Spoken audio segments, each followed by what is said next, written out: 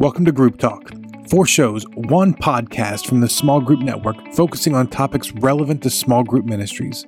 Whether you're in a church of 100 or 10,000, whether you're a volunteer or staff, we want to support, encourage, and equip you to lead well. So relax, listen, and enjoy Here to There with Carolyn Picetta. Hi, everyone. Thank you so much for joining us for this episode of Here to There, where we learn how to move from here, where we are now, to there, to where God is calling us. On today's program, we discuss the critical issues related to mental health and the church. More specifically, how we as small group leaders who are not mental health experts and our typical small groups, which are not designed as support groups for mental health issues, can still support and come alongside people in our groups who struggle with these issues. Just a note to keep in mind, I taped this interview with Dr. David Wang back in February before COVID, so you won't hear any references to the pandemic or to its effects on our churches and our communities.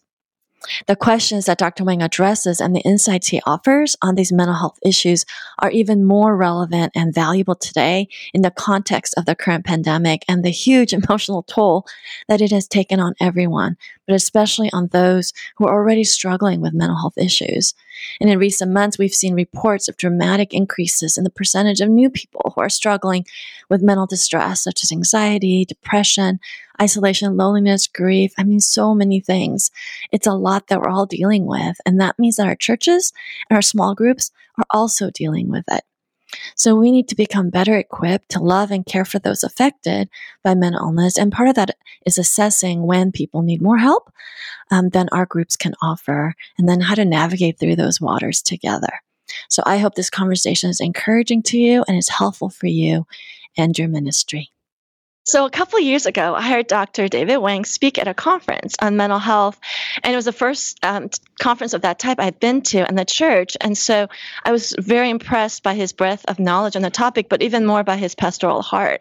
And as he fielded really hard questions, he responded with so much truth and grace and just really helpful, practical tips. And so these topics don't have clean, easy answers, and they're really messy for us to navigate through. And he was so honest about the challenges of it that I just really wanted to have him on the program. So I have to confess, I've been pursuing and very persistent for a while now. And I don't think I've ever chased someone down so hard. So I'm so glad you said yes. Thank you for saying yes. And so I've been waiting a while to have this conversation. So thank you. Yeah, it's an honor to be here. And this topic is something that's so near and dear to my heart. I wear a lot of different hats in any given week. I'm a professor at Biola University. We have a school of clinical psychology called Rosemead School of Psychology, and I'm a professor there. So I train future Christian psychologists. I oversee a bunch of research on spiritual development and spiritual formation and trauma. And I'm also a part-time pastor of spiritual formation at a local congregation in Fullerton, California. And about 15 years ago, I started off as a college pastor at the church that I grew up in San Jose, California. Cool. And that's actually how I got my vision into pursuing mental health as well. Oh, that's so great. Well, you gave the bio, so I don't have to, which is great. He's being really modest. He actually has a very long resume. And one of the reasons I wanted to have the conversation with you is because you understand both areas, both psychological mental health field, but also the church world. And as a spiritual formation pastor, you get what people are wrestling with, and you know what small groups, I'm sure you have small groups at your church, and they're probably dealing with these issues as well. That's right. So let's start off with kind of the landscape of mental health and mental illness, and what, why it affects every church pretty much. Yeah. Well, mental health and mental illness, they're both conditions that are very common and prevalent in society. And in a similar way, they're just as prevalent within church communities as well. There's some recent statistics coming out of the American Psychiatric Association that suggests that nearly 1 in 5 individuals or adults in the U.S., they experience some form of mental illness, and 1 in 24, about 4%, has serious mental illness. And these are prevalence rates over the span of just 1 year. So if you kind of consider the number of people who might have encountered personally mental illness at some point in their lifetime, the prevalence is even significantly greater. And when we think of our church communities, which are, representative of the neighborhoods and the communities that we all live in, they're just as prevalent. But then why, historically, there has been such a stigma and a reluctance in the church to address these issues? Because they are so prevalent, and they're only becoming more prevalent. Yeah, that's right. Well, it's a complicated situation. I think there's many kind of theological, kind of personal biases that many Christians and many Christian communities, sometimes knowingly, sometimes unknowingly, might kind of endorse that make it difficult for those of us who are Christian who do struggle with mental illness to actually come forth and share our experiences. And let's just go right there. Let's just talk about what some of those perceptions, assumptions, myths, spiritual doctrine, maybe for some churches. What are some of those things? Like, let's say, like the top ones you hear often related to mental illness in the church, and why we're so reluctant. Yeah, well, I really like what Ed Stetzer has to say on the topic. He's the head of the Billy Graham Center over at Wheaton College, and they host annual conferences on various issues facing pastors and churches. And in fact, I just spoke in one of his conferences a couple months ago on pastoral burnout, which is an important mental health issue as well. That many pastors face. And I think the year before, he addressed the topic of mental illness in church communities. And some of the ideas that he brought up are ideas that I have seen quite commonly within Christian communities. So one example of this might be this idea that mental illness might be a sign of personal weakness. This idea that, we might be feeling anxious or feeling depressed because we just haven't sucked it up and powered through, or even worse, there could be this kind of assumption that maybe it's some sort of character flaw. Maybe it's because I'm not, lacking discipline, or I'm not, using my willpower to the full extent. I'm not like taking every thought captive. Well, especially when you layer on the spiritual side, I think, and what I've heard growing up in churches where mental health was never discussed, the idea was that if you just prayed more, if you just read the Bible more, then this would just not be an issue. Rejoice always. Like, why can't you just rejoice always? And that just puts an additional burden on people that are struggling. That's right. And I think that is a direction that we might take when when many of our church communities understand mental illness, that it may not only be a sign that, of a weakness in our character, but as you said, that there might be a sign of weakness in our faith, that maybe we're depressed and anxious because we're not trusting Jesus enough. Maybe we're not praying hard enough or something like that. And interestingly, I mean, how I originally became a psychologist, it actually came out of my experiences as a college pastor, and I loved working with college students, with young people, and I find that with our youth, if you provide them with a pastor or of some sort of adult figure that's present in their lives and that truly cares for them, you'd be so surprised how much of their personal junk they're open to sharing with you. Right. And as I was a college pastor, I would have a lot of my kids over at my place. We play video games, make sandwiches, talk about, girl and guy drama and all that. And then over the course of just sharing life together, they would share about all these emotional hurts that come from their families, hurt from divorce. And I remember having this really God just blessed us with such a thriving kind of prayer, emotional healing ministry in our church and in that youth group and college group. And I remember thinking to myself that, we've gone so far, and God has kind of gave us wonderful breakthroughs.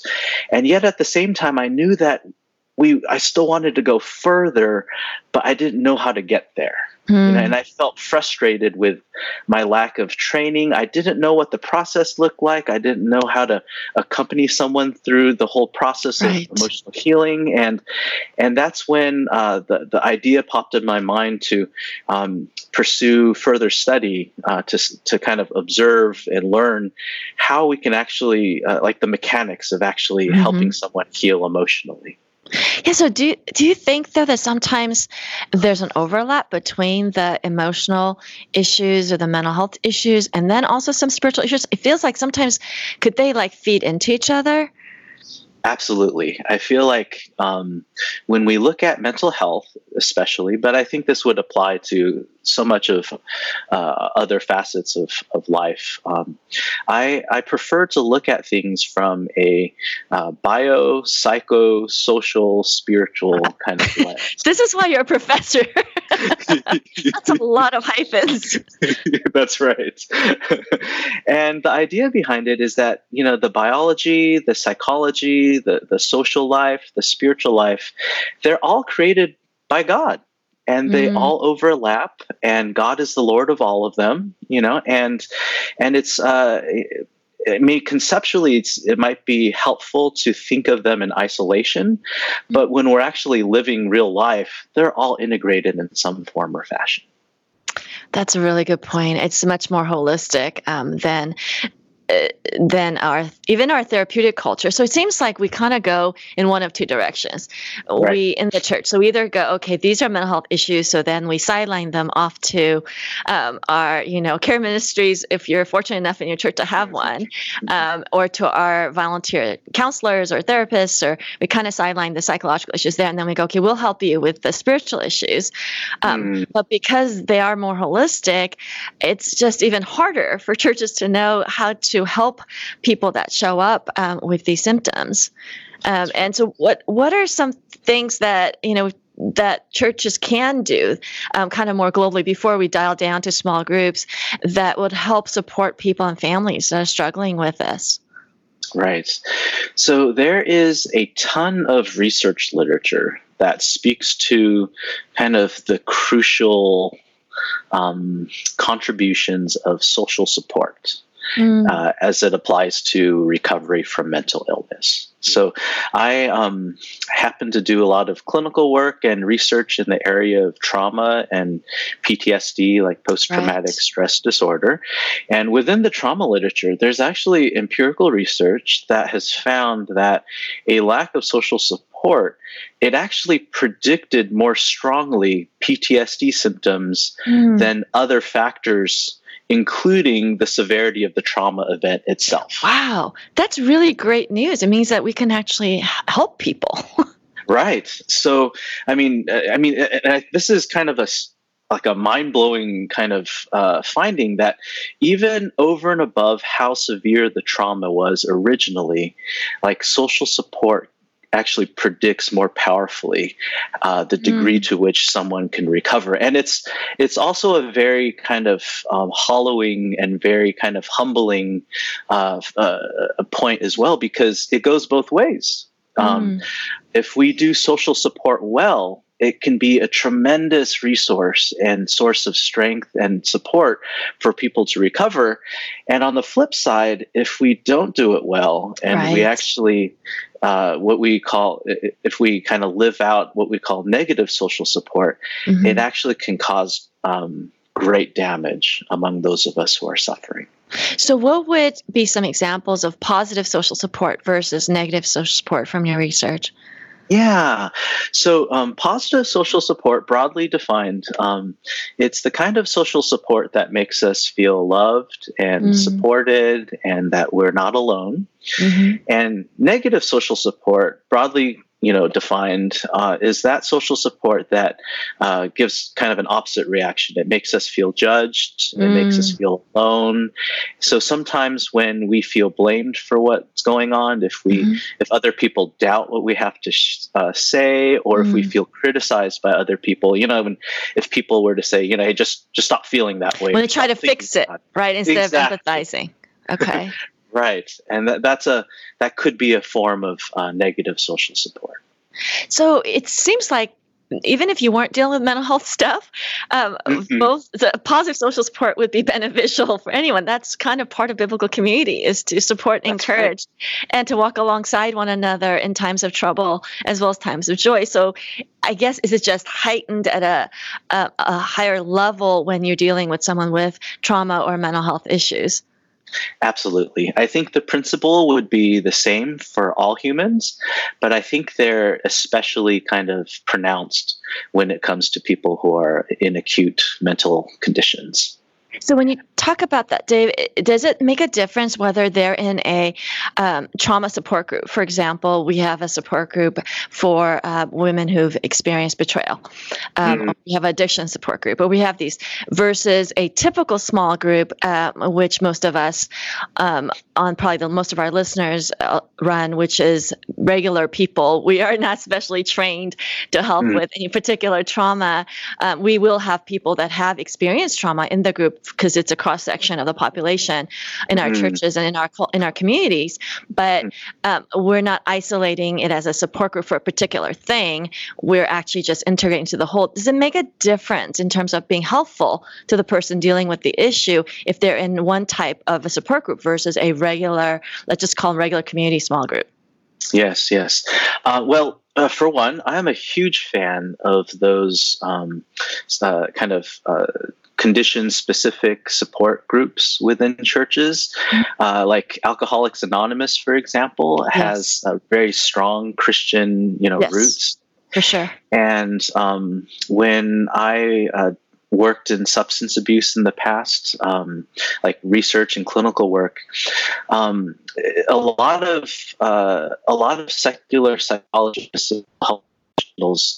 have kind of a bias against AA because of the spiritual kind of elements integrated into the process, and the funny thing is that so many people have tried to develop alternative kind of treatments for substance abuse, like without kind of the spiritual component.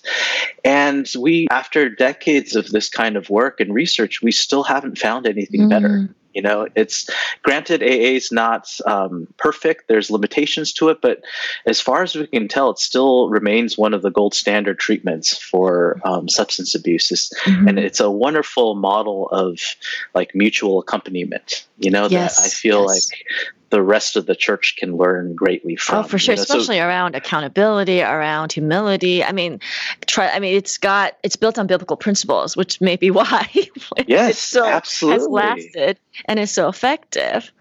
And I love this idea within AA, this notion that I'm always going to be struggling with this the rest of my life, and that just clears the way for me to just accompany you through the ups and downs, and to come in with the mentality that I'm here with you for the long term. And this is something that we need to be humble about. This is something that we need to attend to over and over again. And it's not something that I'm just going to be surprised, like, oh my goodness, this happened again. How could you, and turn into kind of like I can fix this and that's it. And I think again, the rest of the Christian community, we have so much to learn from that, because I feel like so much of our spirituality is premised upon quick fixes, and we aren't equipped to kind of accompany someone over the long term. I think we've gotten better at that, but I absolutely agree. I think we've gotten better because we've now understood the value of relationships more, and the loneliness epidemic and all the disconnectedness. I think we're better at empathy because now it's in the popular media. I mean, all of those trends help us. But say you had, someone in your church who was a recovering alcoholic, and the choice for them was, to go to AA or to go to a regular small group. What would you say? What would you recommend? Yeah, I feel like if, there's a lot of factors to consider, but one of the first things I would look at is the degree of their sobriety at the moment, and the amount of support that they have, specifically to their struggles with substances. If their struggles are quite pronounced or acute, then I think something like AA or Celebrate Recovery, I hear great things about them as well.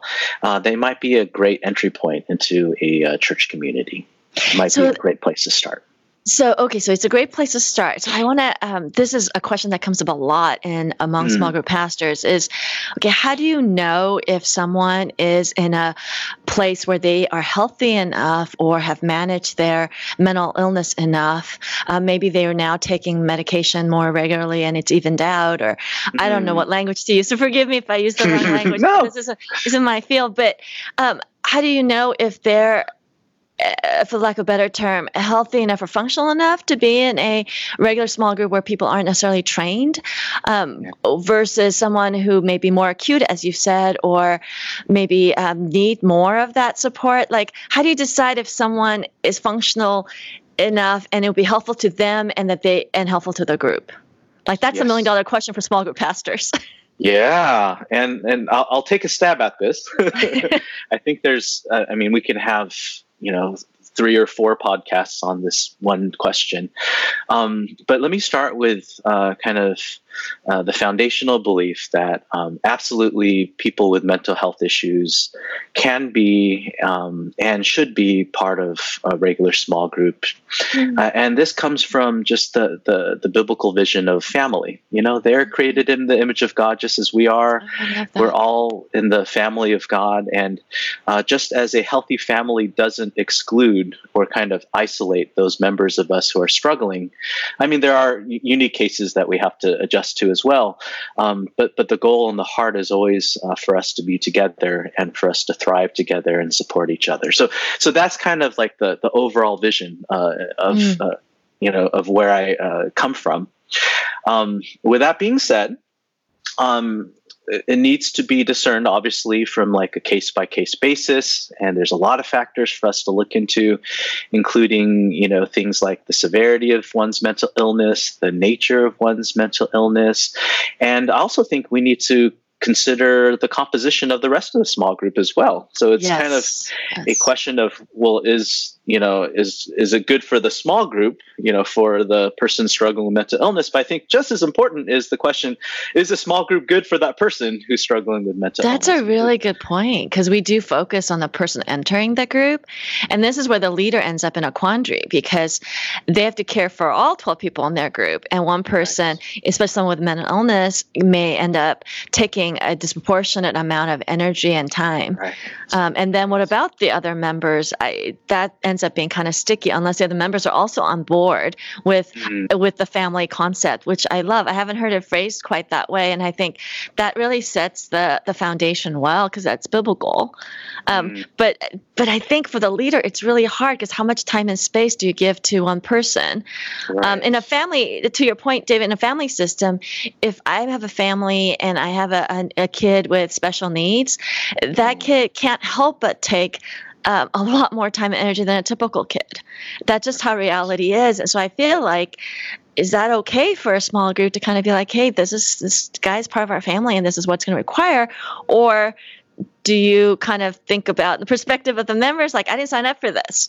I want a happy, easy group, or whatever it is they're looking for.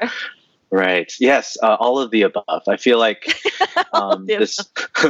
this notion of consent is important, because there are conditions where, like you said, it is going to be a high investment that's going to be long term. And sometimes people come to these life groups with many important needs themselves that might be overlooked.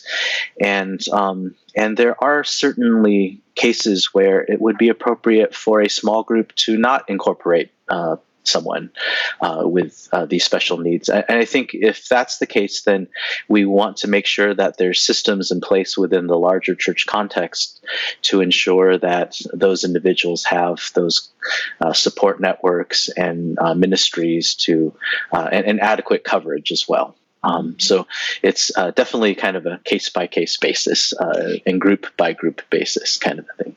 And which is why it's so messy. But are there certain types of mental health issues that you see more often in church that's really manageable for people in groups? Like I'm thinking of it seems like everybody, or at least every millennial I hear, sort of struggles with anxiety, apparently. This has become like a hot thing. My daughter told me that if you don't struggle with anxiety, you're weird on a college campus. So that seems to be like a catch-all, or depression. And there seems to be certain ones that kind of are not so disruptive to a group that social support could really help with, versus something that's a much more clinical case, like borderline disorder, or something that's really you would need some expertise in. So are there types of issues that you would be more inclined to say, hey, let's try this out in a group on a case by case? Yeah, great question. I think, and there's a lot of variability even within the conditions. So not all people who struggle with depression are the same, and not all people who struggle with anxiety are the same. So even within each of these diagnostic kind of categories, there's quite a lot of variation. So some of the considerations and factors that I look into as I'm making kind of an implicit judgment about maybe let's go forward and incorporate this individual. One of the first things that I look for is the amount of insight that they have over their condition, the amount of insight they have over over themselves. And so their self-awareness then of the person with the mental illness?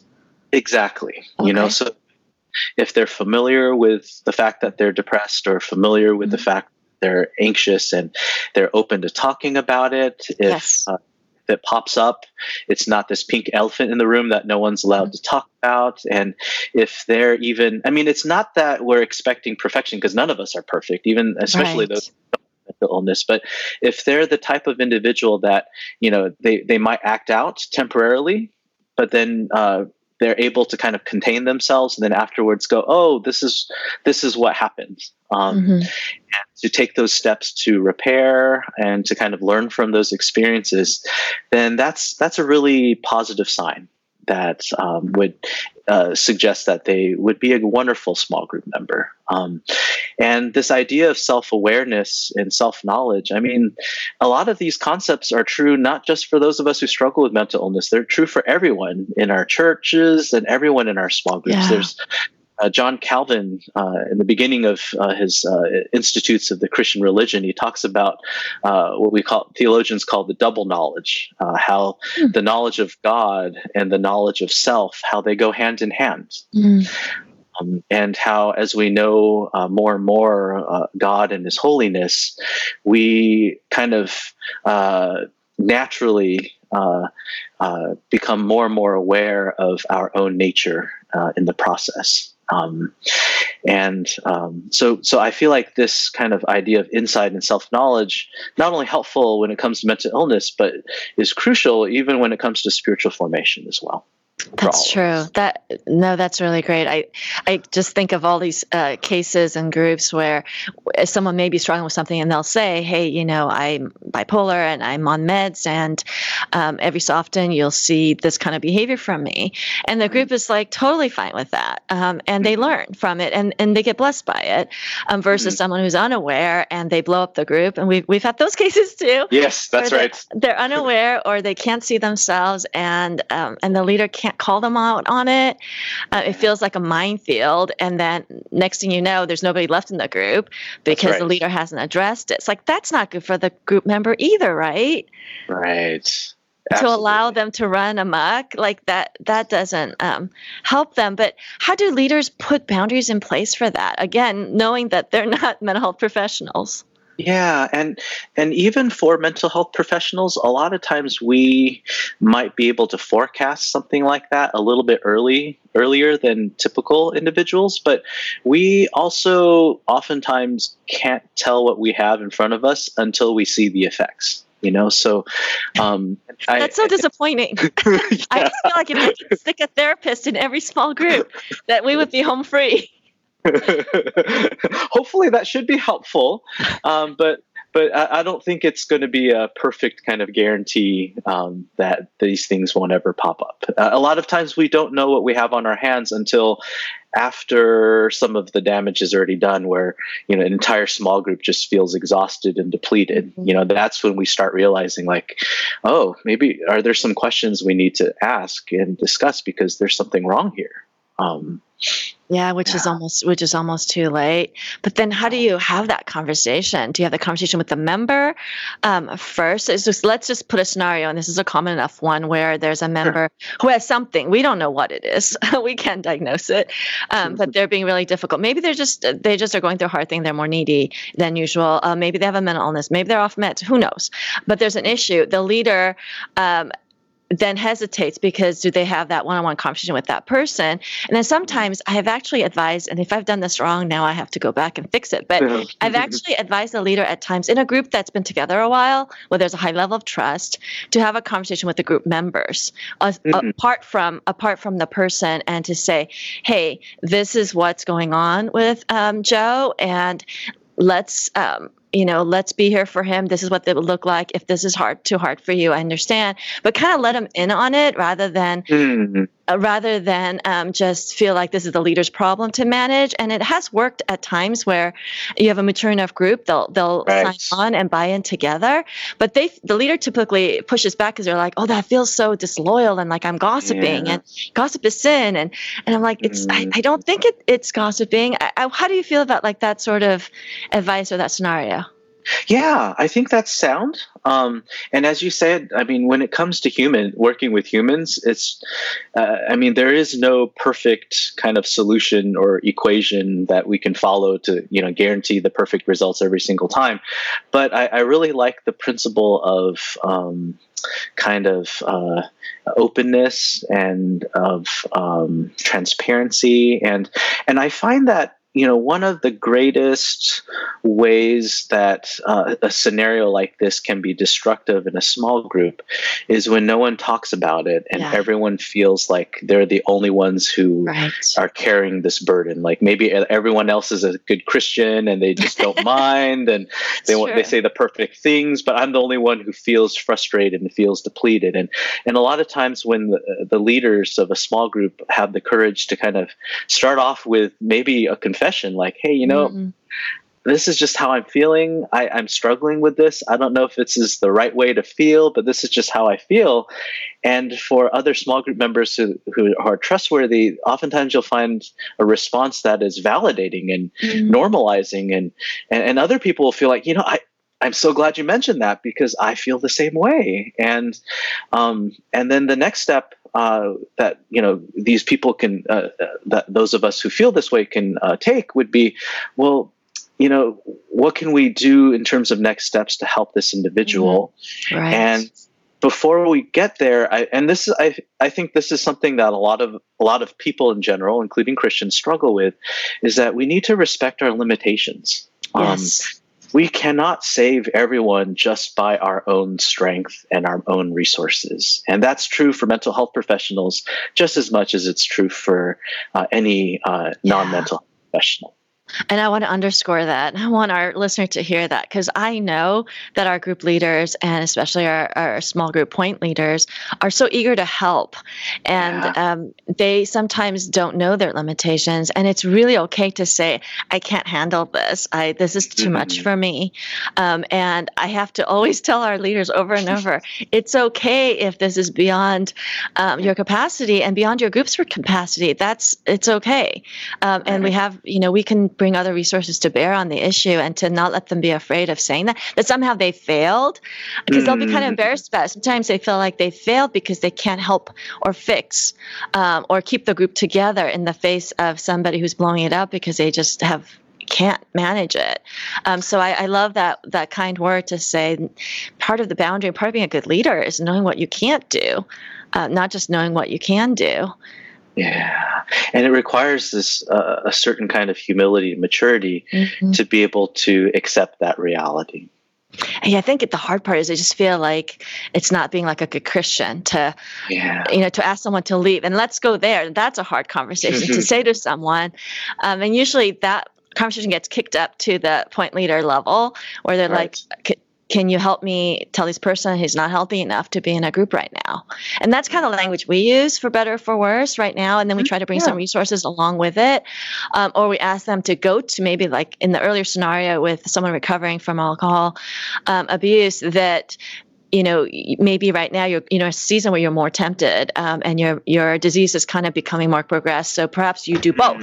You come here, but you also keep your other community that will help you because they understand your struggle that our group can't because we don't have that struggle.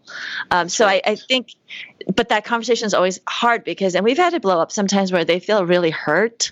They feel like, rejected by the church because now, small group is standing in for the church, right? Yeah. And then they're standing in maybe for God. I mean, heaven forbid, but like that, those layers get placed on, and it just feels really risky. So how would you advise us to have that conversation where the person is too disruptive and too difficult and not self-aware enough to be in a regular group? Yeah, and that I think is such a helpful and common kind of situation that happens in churches. And kind of going back to that biopsychosocial spiritual model I was talking about earlier, I think a lot of times how this shows up within church context is that people come to church with a history and some baggage of hurt from families, hurt from close friends, where they felt betrayed, when they've had relationships with certain authority figures that betrayed their trust and kind of manipulated them or kind of took advantage of them. And then when they come to church, it's sometimes really hard to not to contain that kind of distrust in your church relationships. So a lot of times they come into church with kind of, it's almost as if they're expecting the church leaders to replay the same kind of, abusive dynamics that they've experienced earlier in life. Or, when something that looks like they're being rejected happens at church, it just kind of attaches to some past rejections and past abuses. And it kind of all becomes, this jumbled, mess. It's all kind of the same in their mind. And a lot of times it is exactly how you describe it. It's a minefield. We don't know exactly what's in a person's history and in a person's mind. So it's quite possible for us to, if such a thing existed, for us to say the perfect words and still for it to be interpreted in the worst possible way and for the outcome to go to the worst possible case. And it can still go there even if we handle a situation kind of quote unquote perfectly, That's actually kind of freeing to know that. To know that we can pray like crazy, we can do our very, very best, but have it still not be received well. I mean, we can only control what communication we're delivering. We can't control the receiving. I mean, that's a God thing. Right. And I feel like so many of us in ministry, we're carrying the burden of so many things that are just outside of our control. Why do we do that? What is wrong with us?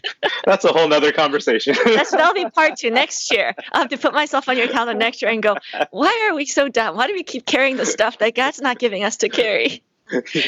Because we want to make things better. So so if you were training small group leaders on, how to be inclusive, how not to be afraid of different mental health issues that are going to walk in, because this is just what's in our communities, how to not be afraid of that, at the same time, how to manage it to the best of our ability. Like, what would you say in a training in a nutshell? Well, there's a couple things. I mean, I think, of course, what we're doing right now is super helpful, where we want to raise awareness and talk more about mental illness. We want to learn more about it, like each of us doing our own research, so that at the very least, we can kind of recognize some common forms of mental illness when it's there. Yes. And so that we know when to seek out additional help in those cases where help is definitely needed and help is prudent. From a theological perspective, I think that what would be really helpful for many of our churches is to reclaim the other half of Scripture that we don't preach on. You know, the not so happy part of Scripture. So the non-prosperity gospel side. Yes, you know, and I mean, I don't know if people realize this, but someone's actually done research on the Psalms of the Bible, and these are kind of the original songs and worship songs of that are codified into Scripture. And I think this researcher by the name of Glenn Pemberton, he found that over 50% of the Psalms in the Bible are actually Psalms of lament. Yes, this is true. And when you look at the top, 5 or top 10 most, top 100 most commonly sung worship songs in church, he contrasted that with with the observation that less than 5% of the praise songs, the modern praise songs that we most commonly sing, can qualify as psalms of lament. Interesting. That they tend to be kind of songs of celebration and songs of victory, which certainly have their place within the Christian narrative. But we've really missed out and lost out on the rightful place of negative emotions in the Christian life. I grew up in Northern California, and one of the Christian radio stations that I grew up listening to was K-Love. We have that in LA too. Yeah, and I love K-Love. Grew up with it, wonderful ministry, and they have, I think they're at least one of the old motto for K-Love is, positive, encouraging K-Love. Yes, they still say this. This has been around a long time, I guess. Yeah, and I like that idea. And as a pastor and as a psychologist, I would love for them to kind of add a few more words after that too. Because sometimes it's tempting to feel like, well, to be positive and to be encouraging means that it's Christian, or to be Christian means to be positive and encouraging all the time. And that's actually not biblical. So to be sad, to be in grief, to be angry, to be experiencing these negative emotions, they're just as Christian as the positive ones, and they're just in parts of the Bible that we don't preach about very much, like books like Lamentations and Jeremiah and Hosea. And when you even look at the life of Christ, and you look at if you did a study of all the range of emotions and thoughts and feelings that Jesus had, you would see a very balanced kind of set of emotions between positive and negative. Jesus isn't positive and encouraging all the time. Well, the Sermon on the Mount certainly is not, and the Beatitudes certainly is not. Right. But you're right. I think that, and it's interesting because my senior pastor and I, we had a conversation a while back, and we're talking about which sermons have him in the lobby the longest, where people line up and they want to be prayed for and talk about. And they're usually the sermons where he's addressing places of pain. And that's where people live. And that's where it is in small groups too. But somehow, even in group life, we have this misperception that it's easier to rejoice with people who are rejoicing than it is to grieve with those who are grieving. Yes. And people come with baggage, but we seem to prefer the baggage that is kind of more tidy baggage, if I can say, or we've come through it. So now we have a happy ending with a bow. And so now we can talk about it versus just the crazy mess in between, or someone who's just been gone through just a really hard life and had a lot of stuff happen. And it makes things messy. And I think the more we embrace the mess, I'm right there with you. I actually really like the Psalms of Lament. I actually like Ecclesiastes and Job. So that makes me a little bit strange. I find it comforting to know that God's the same forever and that he gets that life is hard.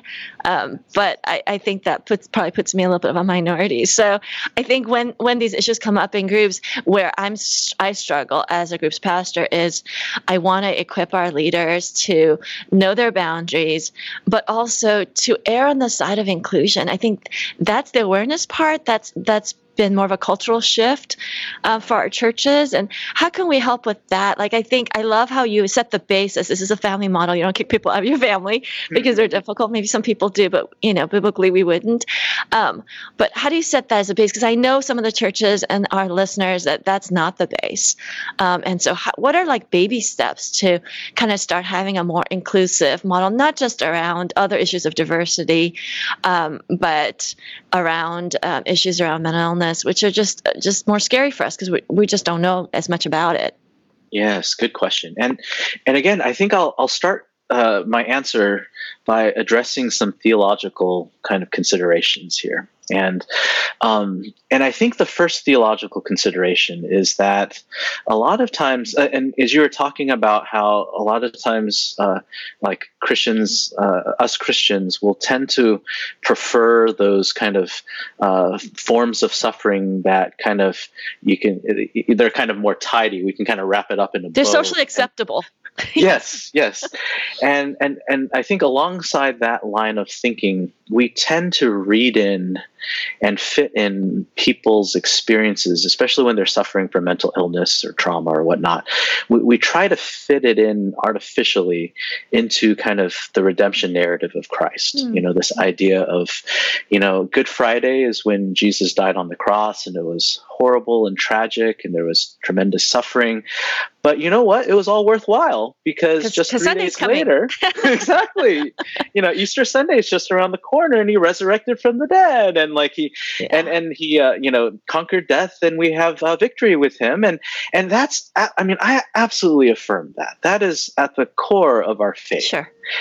And at the same time, theologically, we have to recognize that Christ's victory over death, it's not fully consummated yet. Right? It's done because he's resurrected from the dead, but it's not fully consummated because Christ hasn't returned yet. Right. And until he is returned, all of us, his family, his body, we're in this in-between stage where we see God is active enough for us to know that he's there, and he gives us breakthroughs. And even those breakthroughs, however miraculous they might be, they're rarely, if ever, complete breakthroughs. Right. Because that complete breakthrough doesn't come until Christ returns. Right, so that's the now and the not yet. Yeah. Exactly. Yes. So kind of creating spiritual Christian language for that already, but not yet, so that there's space for victory and celebration, but there's also space for a kind of grief that is ongoing on this side of heaven. So, for example, as a pastor, I'm part of the teaching rotation of my church, and last year I taught a 4-week series on lament. And is this online somewhere? Oh yeah, it's on our website. Okay, so we'll link it. We'll have to go back and look for the lament one. It'll be very popular. Sounds good. OneLifeCityChurch.org. We're in Fullerton, California, and what I did was, I taught on lament.